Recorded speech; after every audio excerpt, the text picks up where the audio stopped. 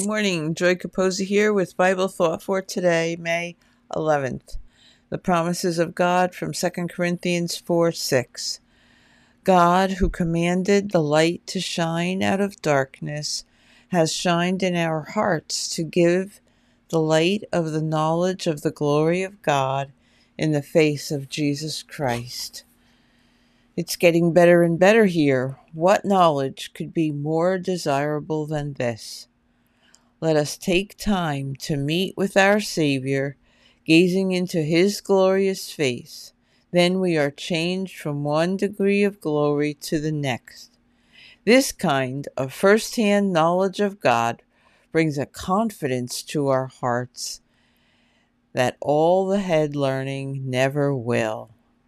Spend time with Him today and remember to spread the word.